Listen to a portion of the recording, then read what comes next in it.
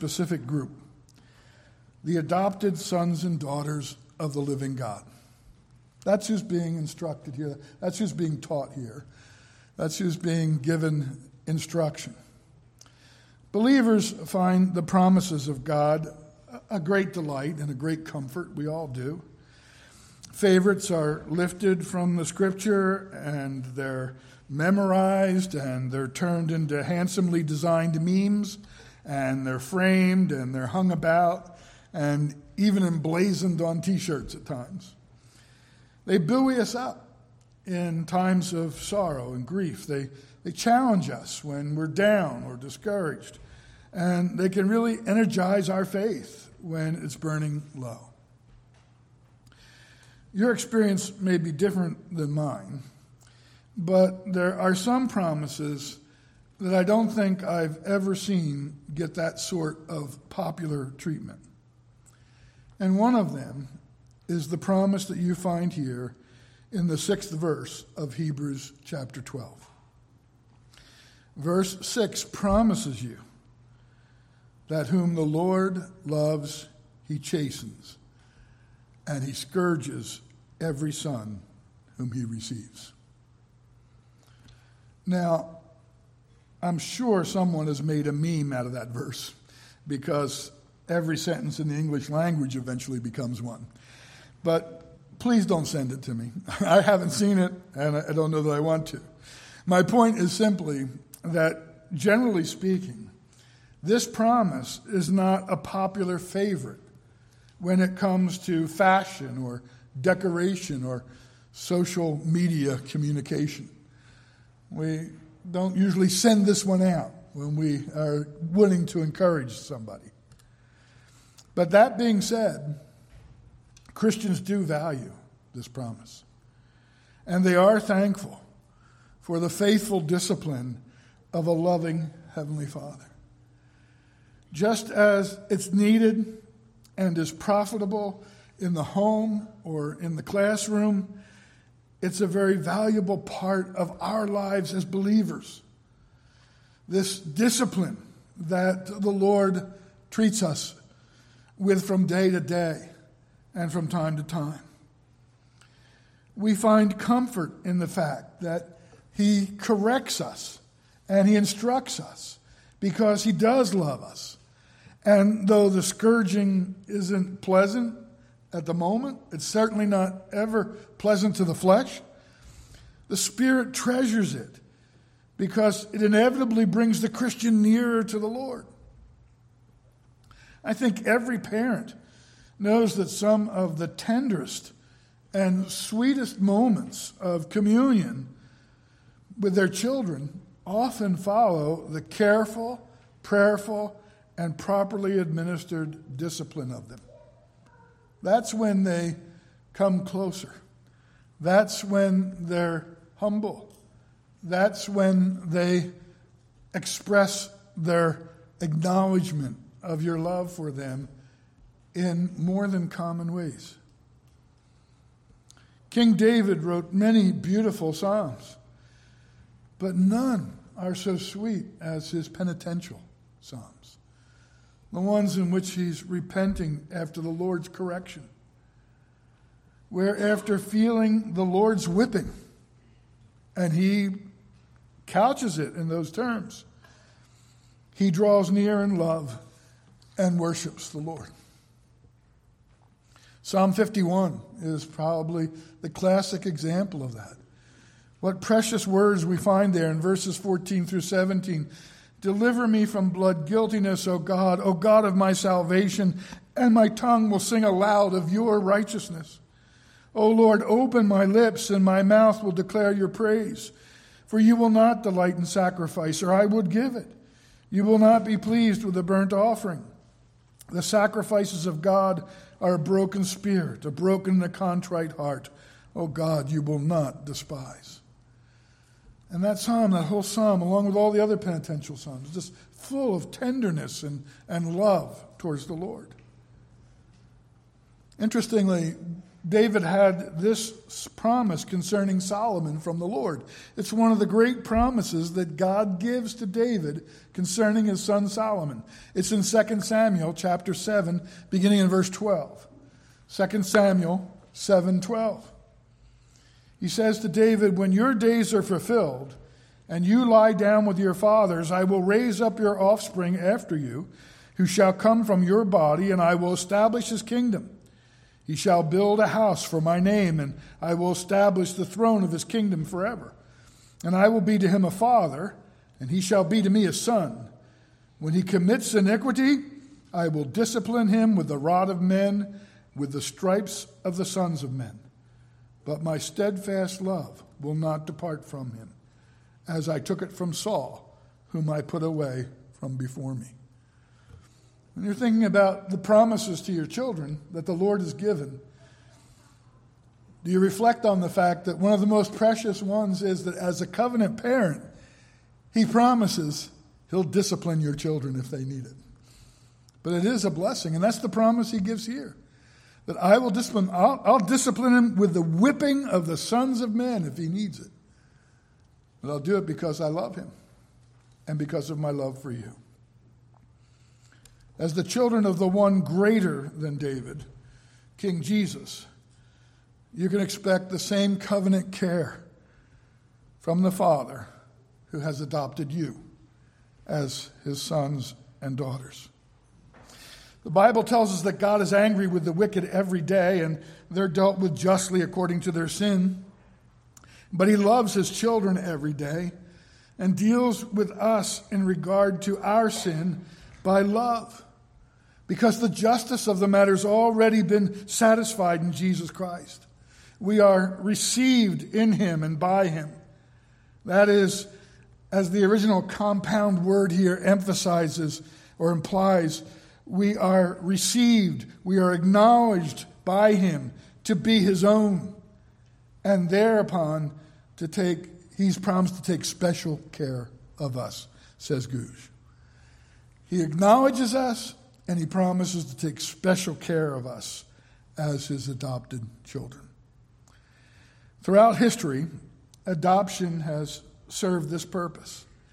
It's the taking of those who are without serving parents, making them their own, and then taking care of them. Everyone adopted by God the Father has his promise that he's going to acknowledge you as his son or his daughter, and that you're going to receive his special care, which includes a good whipping when you need it. That's his promise here. It includes discipline when love requires it. Now, the general doctrine being set forth here is described by John Brown in this way, and he does a beautiful job with it. John Brown says, "The general truth is, affliction in some form or other is allotted by God to every individual whom he regards with peculiar favor, as the necessary means of promoting their spiritual improvement, and is therefore to be considered as a proof of his parental love." In other words, you know God loves you because he disciplines you. You know that you're one of his. You know that he's adopted you because he disciplines you. Now, it's not true that any affliction endured by any individual is evidence of God's love towards them. But believers can anticipate that they are going to be disciplined by some affliction as a token of God's love for them. Now, we established last week that, generally speaking, discipline has three elements. It has chastening, instruction, and nurturing in it. And it has a threefold aim. The aim of producing repentance, wisdom, and loving obedience. And all of those things carried out in faith as a result of the discipline that we receive. This is the proper design of all parental discipline. whether it's stemming from parents in an earthly sense or whether it's stemming from our Heavenly Father. With earthly parents, this discipline often suffers from all the flaws inherent and in the finite and the weak hands of fallen men and women. We discipline sometimes in the wrong way for the wrong motives and sometimes without the wisdom that we need. We make those mistakes and we need to pray for the Lord's forgiveness for them. We need to pray for the forgiveness of our children when we do that. But we do it, and that's part of being who we are. But with the Lord, there is no need for that kind of thing because his discipline is perfect. Thankfully, Christian parents have the grace of God at work in their efforts, and they can find direction and wisdom for their efforts in disciplining. They can find it from the Word of God. They can find strength from the Holy Spirit to carry it out carefully. They can find forgiveness and sanctification in Christ as well. When you're uncertain, you can go to the Lord for wisdom. When you feel weak and overwhelmed, you can ask for strength and fortitude from the Spirit.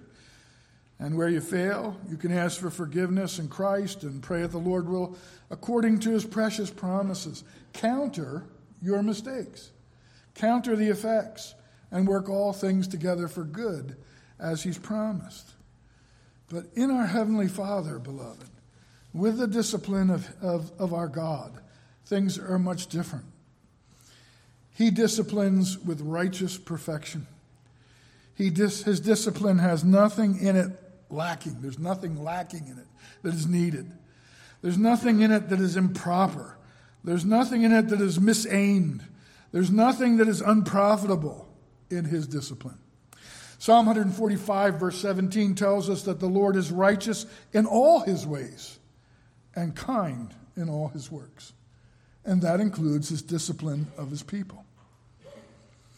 They are the chastisements of the Lord, the greatest, the wisest, the best of beings, says Brown, who can do nothing without a reason, nothing without a good reason, nothing in caprice, nothing in cruelty.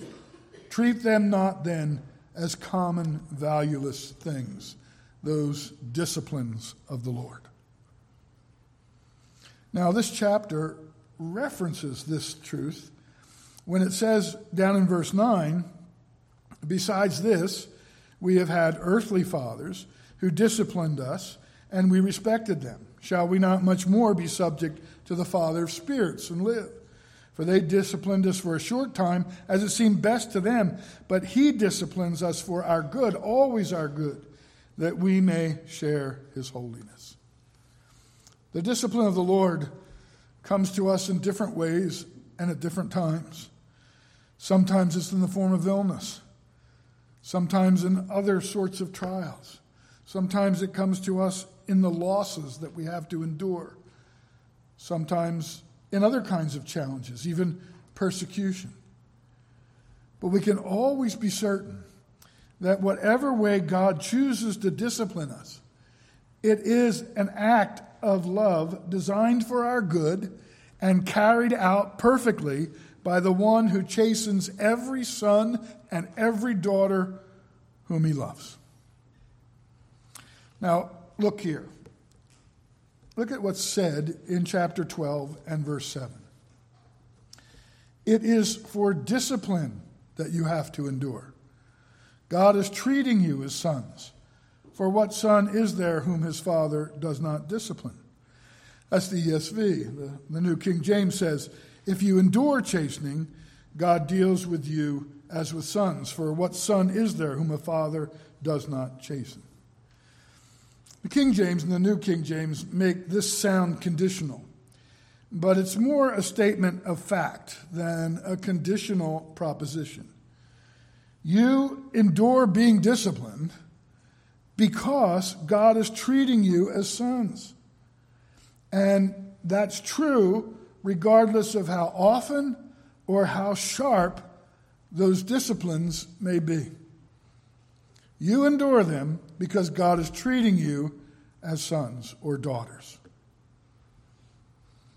It is for the profit that arises from discipline itself that we need by faith to remain patiently and quietly under that discipline and thereby demonstrate our adoption.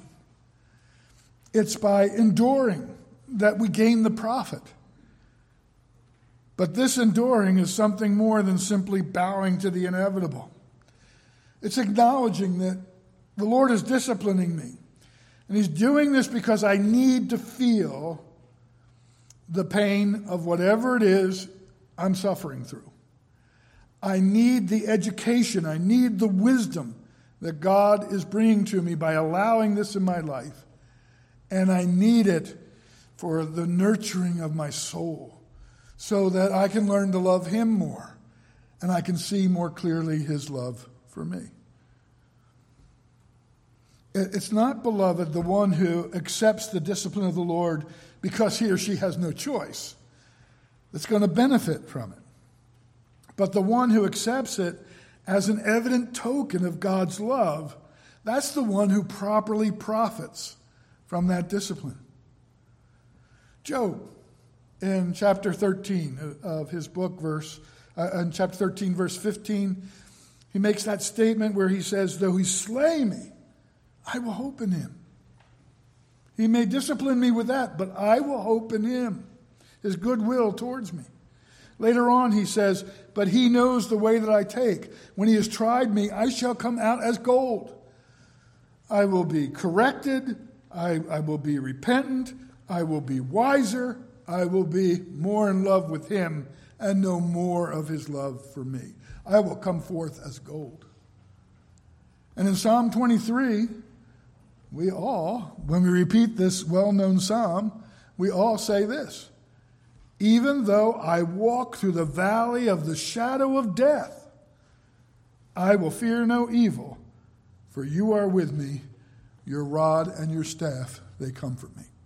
I will pass through the discipline of the valley of death, but I will trust in You because I know of Your love for me. We have spoken about the prophet in general terms.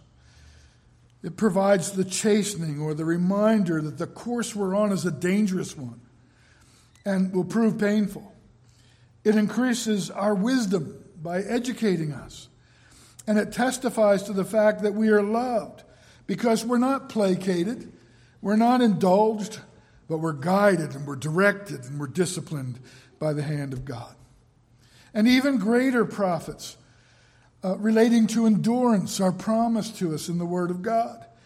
In Matthew 10:22, Jesus is talking about the persecution of the saints by the world.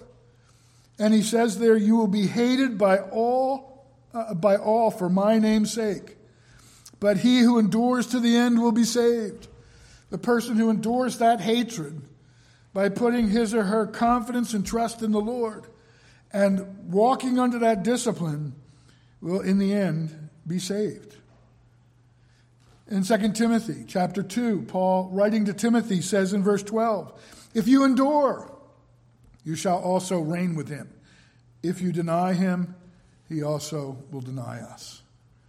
And then James says in James 5:11, indeed, we count them blessed who endure. You have heard of the perseverance of Job and seen the end intended by the Lord, that the Lord is very compassionate and merciful. What was the intention of Job's suffering? That he would learn that the Lord was very compassionate and merciful. And how did he learn that lesson? Through all the discipline that comes in the beginning of the whole book. The intention of God in that, the intention of Satan was something different, right? In the temptation. It was to separate Job from God. It was to destroy the relationship between them. To make Job's faith a mockery. That was Satan's temptation. But because Job endured, God's intention in letting him be tried that way was that Job might learn how compassionate and how merciful the Lord is. He needed to learn that through discipline. If we look back in the text to chapter 10, we're in chapter 12. If you look back to chapter 10, we get a fuller picture of the heart of the writer's admonition here. Back in verse 32 of chapter 10, he says this, "But recall the former days, when after you were enlightened," that is, after they came to the gospel and the understanding of the gospel, "you endured a hard, a long and sharp struggle." That struggle you should think of as someone contending in the arena, in competition, perhaps even for his life. So you first believed, recall that, the author's saying, bring that back up to mind, how you endured a long and sharp struggle with sufferings. There were sufferings involved. Sometimes being publicly exposed, that is, put on display at the theater or put on stage for the purpose of mockery. Think of Samson, brought into the temple to be mocked by the people. They bring him on in here so we can make fun of him and jeer at him, saying, you were treated that way. You were put out in public and made a public spectacle.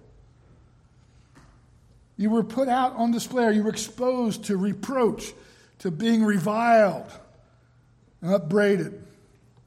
And affliction, that is restriction, and sometimes being partners with those so treated. For you had compassion on those in prison, and you joyfully accepted the plundering of your property, since you knew that you yourselves had a better possession and abiding one. Now, the reason I bring this up is because when you go forward to chapter 12, and you're talking about the discipline that these people have to adjust to, this is the kind of discipline that he's referring to. This kind of public display. This kind of painful enduring of persecution. And he's saying this is the discipline the Lord has subjected you to, and now you are to remember that that is not a token of the fact that he's displeased with you, but the fact that you endured through all that is a testimony to the fact that you were his, and that he loves you, and that he cares for you, and you are his children. This was serious discipline. It was extended. It was sharp. They were attacked, and they suffered from it. They were shamefully treated in public. They were labeled despicable and dangerous. And yet they endured in their faith. Now, it's really important, beloved, that we not put these believers in some sort of isolated category. And by that I mean that we remember that they were people just like you and me. They had families, and they had friends, and they had feelings, and they had emotions, and homes, and jobs. Just as you can imagine these matters impacting you in your life, you can imagine them impacting their lives. It's not like they're in some special category. Oh, they were those New Testament believers, and they were impervious to all this, and they lived a whole kind of different life than I do. And when somebody says mean things about me because I'm a Christian, it's much more hurtful than it was for them. No, it was the same for them as it is for you, and the same for you as it was for them. But they, despite all of this, behaved themselves as the children of God through that trial. The call we have is found in Romans 12:12. Rejoice in hope, be patient in tribulation, be constant in prayer. We really don't know what lies ahead. We don't know what the future holds for us. If the course that our society is on now remains unchecked, it's not hard to see more of us being asked to endure such discipline for the Savior's sake, as evidence that he endured much more for our sakes. Some believers here in our country and already around the world have been called to endure. And many of us may yet be summoned. And we must not forget this admonition. We must not forget it. You endure because you are his children. You endure because he loves you. You must gain the profit of discipline, and you gain it by endurance. When we find ourselves chafing under the hand of God, it's good to consider what's causing that agitation. Invariably, with our Heavenly Father, the discipline carefully matches the need. Perhaps we need to be weaned from some idolatrous delight, or separated from some nagging, encumbering sin. Perhaps our faith needs strengthening, or someone else's does. And we're going to be enlisted to be disciplined by the Lord, to be an example to them, to strengthen them in their faith, to strengthen them and encourage them in their love for the Lord. Maybe it's just for the good and the prospering of Christ's own kingdom. We think of the man who was born blind from birth. And when Jesus is asked why he had to endure this sin, or this trial, he's asked for what sin were he or his parents being disciplined that he was suffering this terrible trial of being born blind. Was it because of his sin or his parents' sin? Who's being disciplined here, they asked Jesus. And you remember Jesus' answer? He says, not for that this man sinned or his parents, but that the works of God might be displayed in him. Not for any discipline regarding sin, but disciplined for the glory of God. Goodge says, sometimes God scourges his for the more evident proof of that true and great grace that is in them.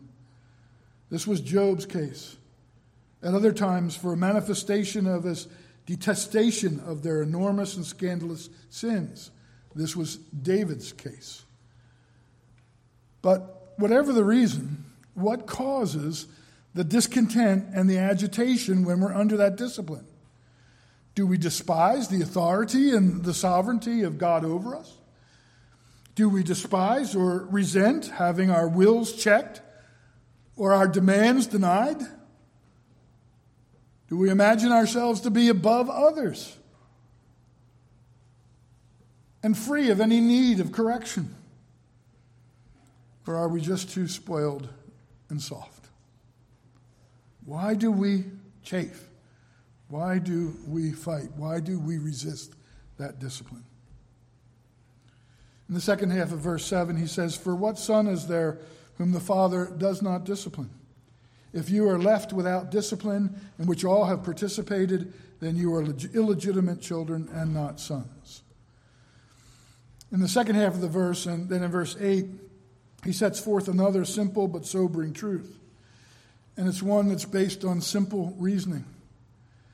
If all sons are chastised, says Goodge, then they who are not chastised are no sons.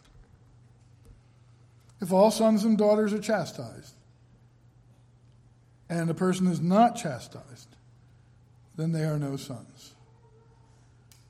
The undisciplined professing man or woman is, despite that confession, no son or daughter.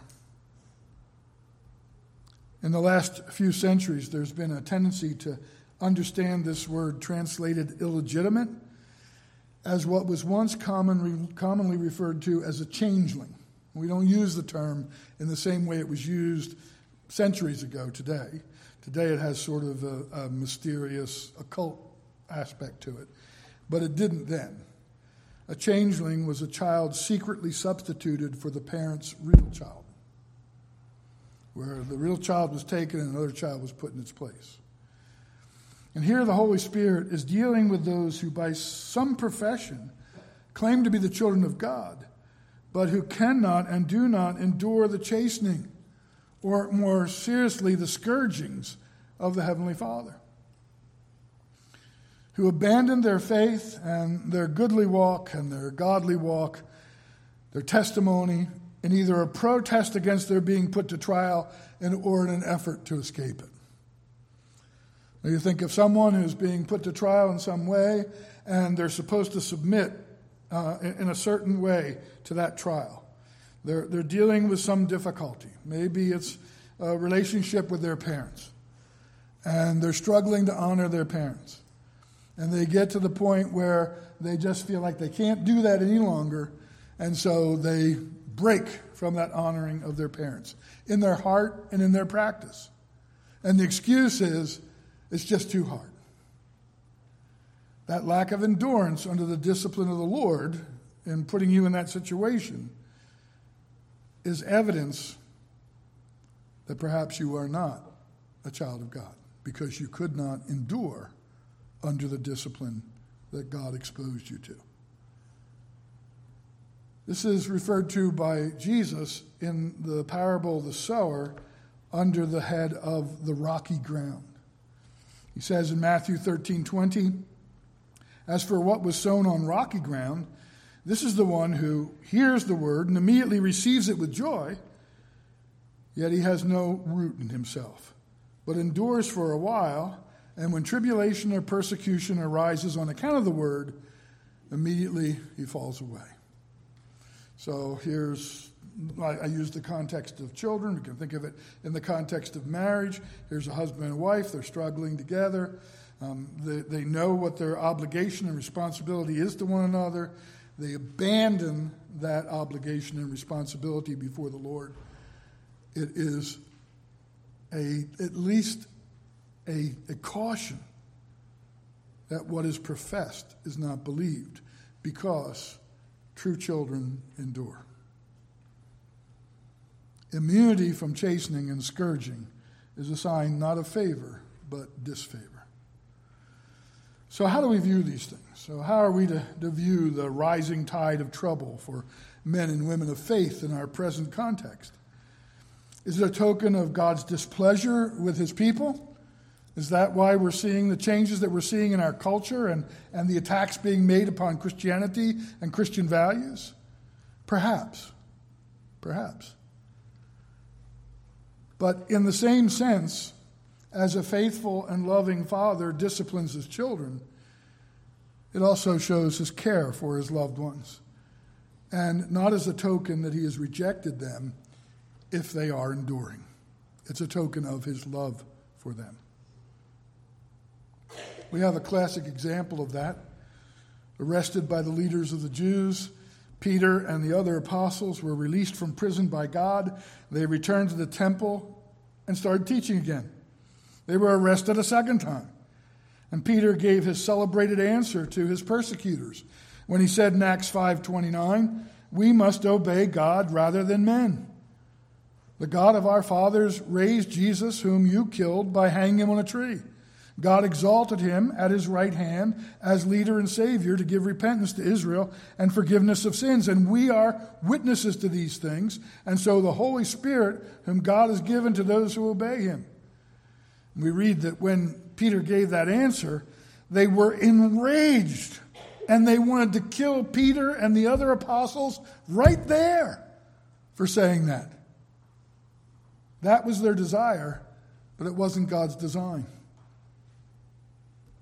So they warned them away from their bloody passions. The Lord did that by one of their own. And then we read in verse 40, "And when they had called in the apostles, they beat them and charged them not to speak in the name of Jesus and let them go. Then they left the presence of the council depressed and dejected and so sad that they had to suffer so much for the cause of Christ." I don't know if it's up behind me, but you know that's not what the rest says, right? They went out what? Rejoicing that they were counted worthy to suffer dishonor for the name. They rejoiced that in their endurance they found evidence of their adoption. And that's what we look for. What are we to look for? We're to look for that, evidence of our adoption.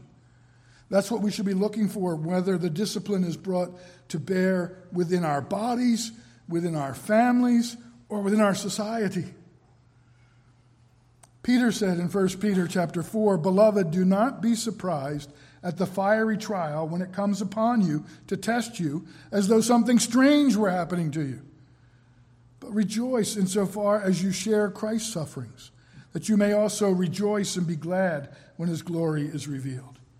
If you are insulted for the name of Christ, you are blessed, because the Spirit of glory and of God rests upon you." You have to endure discipline to get the profit of discipline. And the greatest profit of all is the assurance that you are indeed his, and that he loves you, and that the discipline is designed for your good and not for your harm. Hebrews says that's what happens to every child of God. We learn through these things. What we're going to have to suffer in the days ahead, we don't know. Maybe nothing. Maybe much for the cause of Christ. But we need to be praying to endure, to be looking for that evidence of the fact that we are Christ's and he is ours. Let's pray. Father in heaven, as we bow before you, some of us are already under uncommon testing. We are already feeling your discipline in different ways. And Lord, for each one who is under your hand of discipline right now, I pray, Lord, that they will be comforted by the testimony of your word, and that they will endure for the profit of the discipline. That they might, Lord, know your loving care for them and know that they are yours. Help them, Lord, to abide in faith. Help them, Lord, to continue to put their trust in you. If the trial gets sharper, we pray, Lord, that their faith will be made stronger by you and your grace at work in them. Lord, refine us, sanctify us by your grace. And Lord, if there's anyone here who has not been enduring under the discipline, who has been chafing under it, I pray, Lord, that they will carefully examine their hearts and see what is at the root of their resistance of your discipline. And Lord, if they are yours, that they will repent and, Lord, sit under your hand as your people by faith and by grace. And if they understand that they are not yours because they are being disciplined and they aren't being profited by it, that, Lord, even now they would surrender and surrender to you, Lord, through the Lord Jesus Christ. Accept his sacrifice for their sins and find peace even in their testing and trying. If there's anyone, Lord, who feels like their life is free of all trial, may they be warned that being free of trial is no sign of favor, because you do discipline every son whom you love, and you do chastise every son whom you delight in, who you receive, who you acknowledge as your own. Bless these thoughts to our hearts now, Lord, for we ask it in Christ's name. Amen.